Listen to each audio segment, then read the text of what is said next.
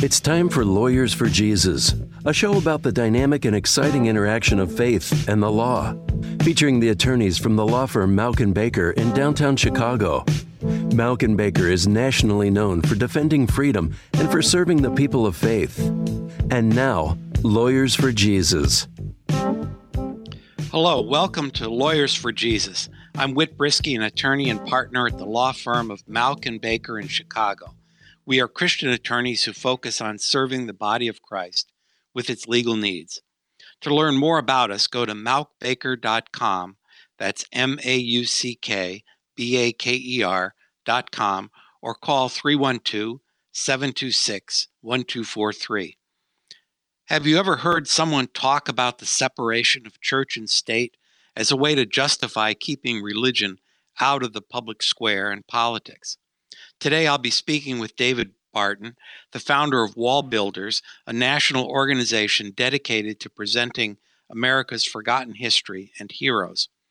Wall Builders' goals are to educate the nation concerning our foundations, support public policy that reflects biblical values, and encourage Christians to be more involved in the civic arena. David, welcome back to our show. It's great to be back with you again. Thanks for having me. David, can you tell us, can you give a little brief summary of the Wall Builders story, which gives the name to your organization? Yeah, Wall Builders is the name that we take from the Bible book of Nehemiah. We think that it's a terrific story of really for where America is today. It's a story of a nation rebuilding the great things it had that had been torn down. And in the Old Testament and in Bible times, if you did not have a wall around your city, you weren't going to last very long. So the Babylonians had torn down that wall. Nehemiah went back and said, let's become a great city again, and rebuilt that wall. And so in the image that we see in the Bible, it was everybody did something. In rebuilding that wall, it wasn't just stonemasons. We're told that a jeweler was there, a perfume maker, a man and his daughters, soldiers. And we like that image of the greatest grassroots story in the Bible for America, that if we all get involved and do something, we can get this turned around in a hurry. And that really was the conclusion of their story. They all thought it would be impossible to rebuild that wall, and yet 52 days later it was done because everybody did something.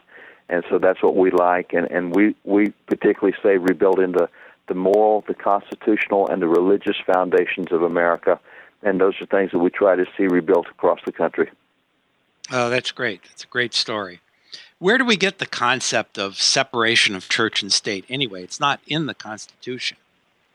It's not in the Constitution, but there is a clear biblical concept of it. But the problem we have today is how do you define it? There is a historical definition that was used essentially for 4,000 years, and then starting in 1947, U.S. Supreme Court invented their own new definition. So we're working under two definitions of the same term today. The historic definition that we'd used in America all the way up until 1947 was pretty simple. It was in the Bible when God created his own nation, Israel. They had been slaves for 400 years. They did not know how to be a nation. He set them up, gave them 613 laws, and when it's all over and done, he says, now here's the deal.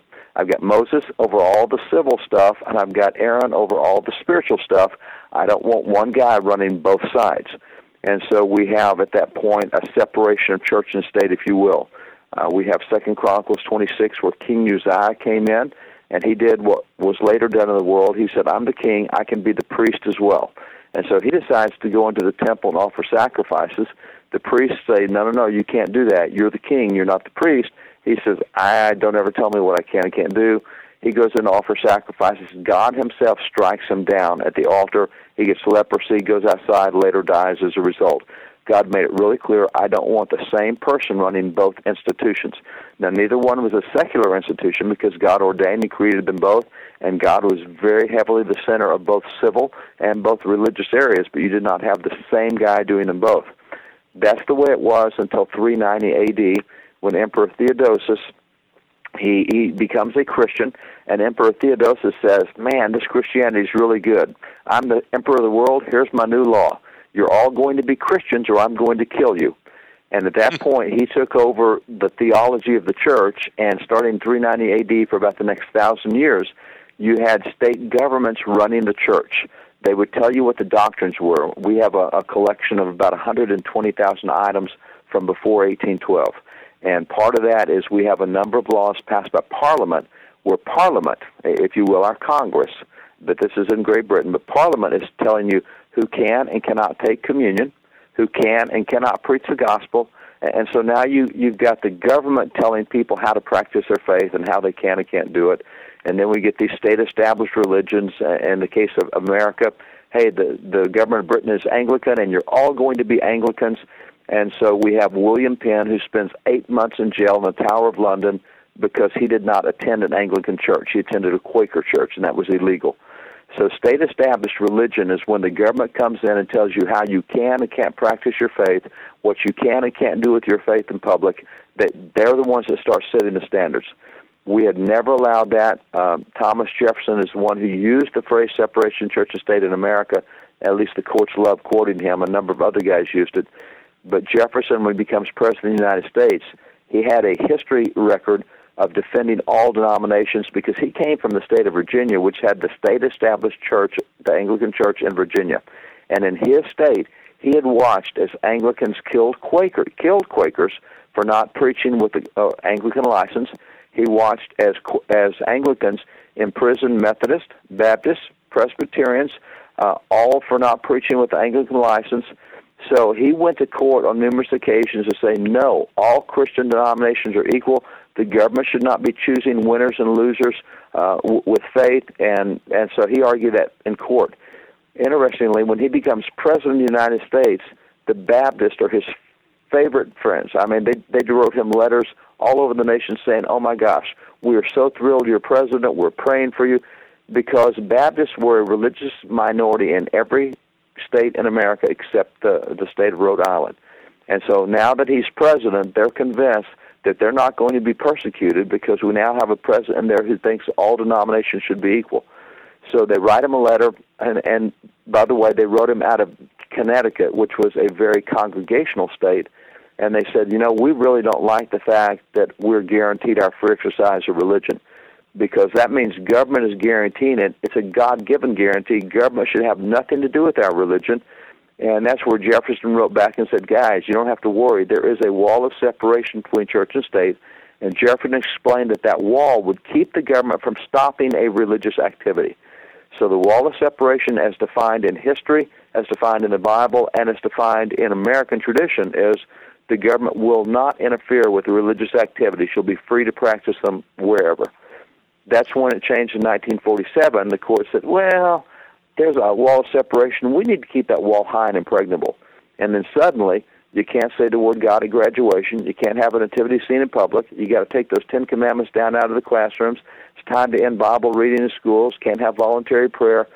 Suddenly, the government is telling us what we can and can't do with the religion, which violates separation of church and state. So that's kind of the overview history. There's been almost 4,000 cases since 1947 on First Amendment issues, on separation of church and state issues. And in 4,000 cases, the court has quoted separation of church and state 3,000 times rather than quoting the First Amendment, which says nothing about separation of church and state. It just guarantees the free exercise. So that's a long monologue, but that's kind of the overview of how we get to where we are today. You're listening to Lawyers for Jesus. I'm Whit Brisky of the law firm Mauck & Baker.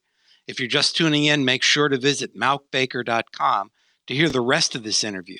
You can also subscribe to our Religious Liberty newsletter and follow us on Facebook and Twitter for legal updates with a biblical perspective. Today I'm speaking with David Barton, founder of Wall Builders, about religious liberty. So what you're saying is religion and government can intersect at times, right? They can and they should intersect, at least according to original intent in America. One of the great examples is George Washington, after 2 terms as president, the only president chosen in the history of the United States with no opposition. The whole nation's behind him. He's the hero. And as he leaves office in September 1796, he leaves what's called his farewell address, probably considered the greatest political address by any U.S. president. And in that, he just reminds America why we're a different nation. And he tells them, he says, of all the dispositions and habits that lead to political prosperity, of everything that makes this country work, he said religion and morality are indispensable supports. He said, in vain would that man claim the tribute of patriotism who should labor to subvert these great pillars. In other words, he says, guys, here's the deal. Our politics, our country works because of religion and morality. And anyone who tries to separate that from the public square, I will not let them call themselves a patriot. And certainly he knows a patriot. He had them throughout the Revolution, Valley Forge, etc. So Washington establishes the litmus test that you cannot be an American patriot if you try to secularize the public square, if you try to take religion and morality out of public. You will ruin our government, and you are not a patriot. So that's the tone that we had in America for all those years. That's the way we understood the First Amendment, again, until we got some judicial activists on the court in the 1940s, and that's when things start turning.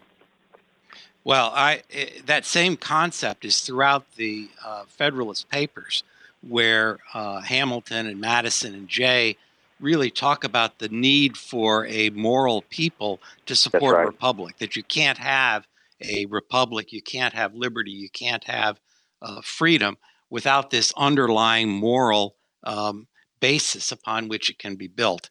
And I think that's really critical throughout our history. Coming up, we'll talk further with David Barton, founder of Wall Builders, about how we interpret the separation of church and state and how we protect religious liberty. I'm Whit Brisky, and this is Lawyers for Jesus.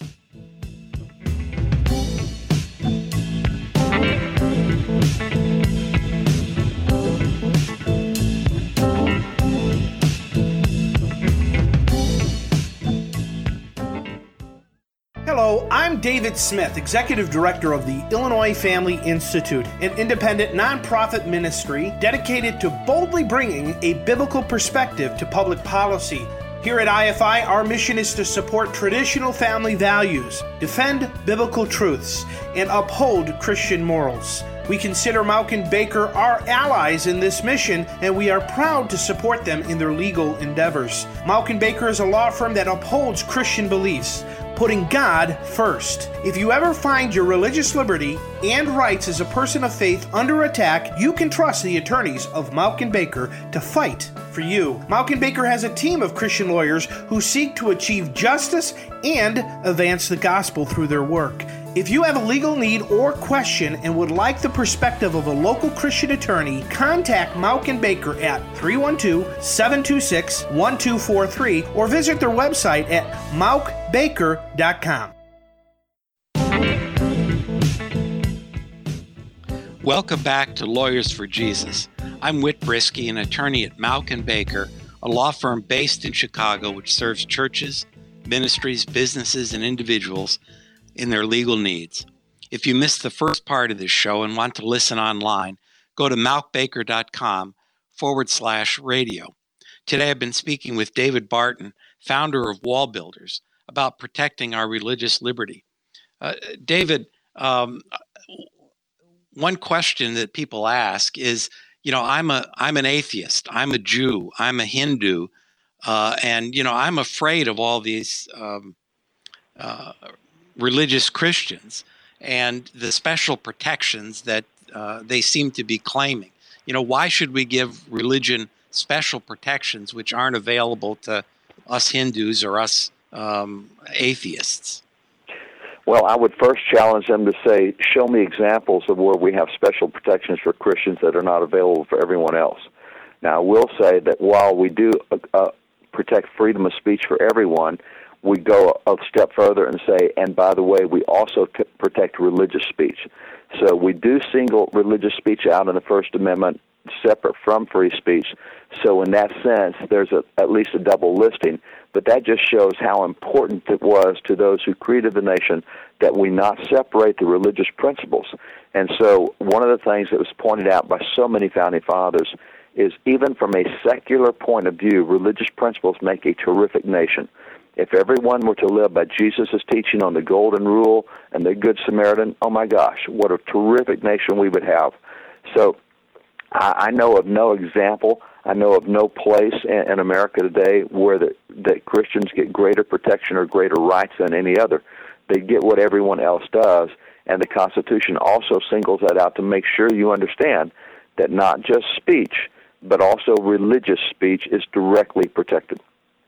Well, I would add, David, that not only religious speech, but also religious practice is protected out in the public square and in the marketplace. Isn't that a special protection that everybody else doesn't get? No, it really is not, because everyone gets the court, starting back in 1976 with cases like Texas v. Johnson, said, hey, flag burning is okay because that's an expression, and everyone is protected in their expression. And so the court began protecting actions as not just speech, but expression. We used to say that burning a flag was an action. The court said, well, we consider that part of free speech. So in the last 40 to 50 years, the court has taken expression to be part of speech, which is why you have the protest, we have all the other things. But it is interesting to me that we have moved in a different direction as the court is now starting to redefine back toward original intent. And under that, in the last 3 months, we've won 5 cases that I've not seen one in my lifetime, where the court is starting to return toward the concept that, religion really is special. And we're not going to demand a secular square, which we've done for the last 50 years. We're now going to tell you, for example, that in Lehigh County, Pennsylvania, it is okay for you to have a really big Christian cross on your city seal. And that's the first city seal case we've won in my lifetime. So the court has essentially set aside what we used to call the lemon test, which really is a lemon of a test, but it required that if you're going to do something religious in public, the primary purpose has to be secular. Well, there's no way to win that. You can't tell me the primary purpose of any religious activity is secular, which is why we were tearing down crosses like Mount Soledad in San Diego, etc. So actually, Christians were having less freedom of expression than others were, because we couldn't express religious symbols publicly, whereas everyone else could express secular symbols publicly. So we're seeing a turn, again, just in the last 3 months. We've got 2 cases at the Supreme Court this year that will also deal with more of this turn. At least if we win them, it'll be a greater increase.